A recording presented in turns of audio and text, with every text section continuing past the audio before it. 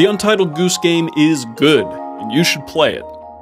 Wholesome memes are scarce, and the goose's intrusion upon pedestrian affairs across the web is a salve for our ground-down spirits. A stupid, one-note meme, like all the best. I wanted in. The depiction shown above, on the website at machinationlog.com, of the Untitled Goose accosting a dog version of myself was a fusion of the following materials. One of Apple's iPads, one of their pencils, and about 3 hours all in from reference sourcing to publication. A professional artist might have managed with less, but I made a passing request to such a person to try, and nothing came of it, reasons unknown. Rather than let it lay fallow, I took it upon myself to be disrupted by the goose. Like everything, I wish I'd spent some more time both planning and executing it, better poses with contextual props, but my meager effort was handsomely rewarded with a bounty of likes and retweets.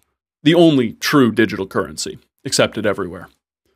This drawing almost didn't happen. I couldn't muster the willpower to sit and hammer out the product, despite it being, at most, a touch easier said than done. It was more than a straight trace job, but the style is simple, and the scene was recycled from the game itself. All I had to do was smudge tool the nerd with the glasses out and draw Zathro in his place. And so I wrote the task in my calendar. Then I typed it in my digital to-do list.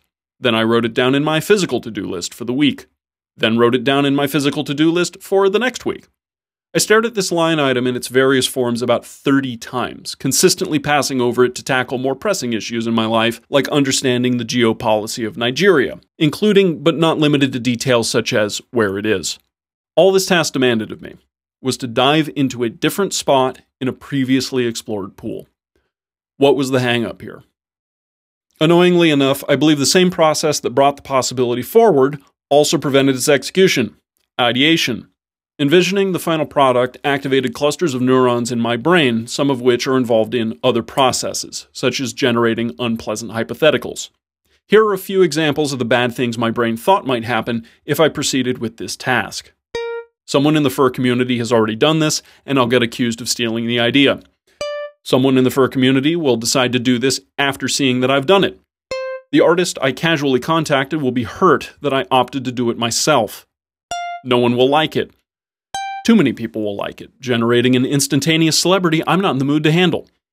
I won't be able to emulate the style, and it'll be a waste of time. I'll realize I was supposed to be doing something else. A lot of these possibilities are almost objectively stupid. The summation of them barely adds up to a justification against pursuing a creative thing of a type I've enjoyed in the past, yet even swatting these nits away hogs oxygen and carbohydrates I need to get started. The hardest thing about decisions is that they occur in a moment. This is why you can improve your decision-making by spreading it out over time and committing in advance where you can, which I've tried to do. A lot. You might have been taken aback by my use of a calendar, a digital to-do list, and a physical one, in which case, welcome to the Machination Log, pleasure to have you. That's not even the entire arsenal. I also have lists for tasks I want to defer, chronically but not reliably revisit, and to explore when I have spare cycles. These are all decisions I try to take out of my hands in the present so I can focus on acting.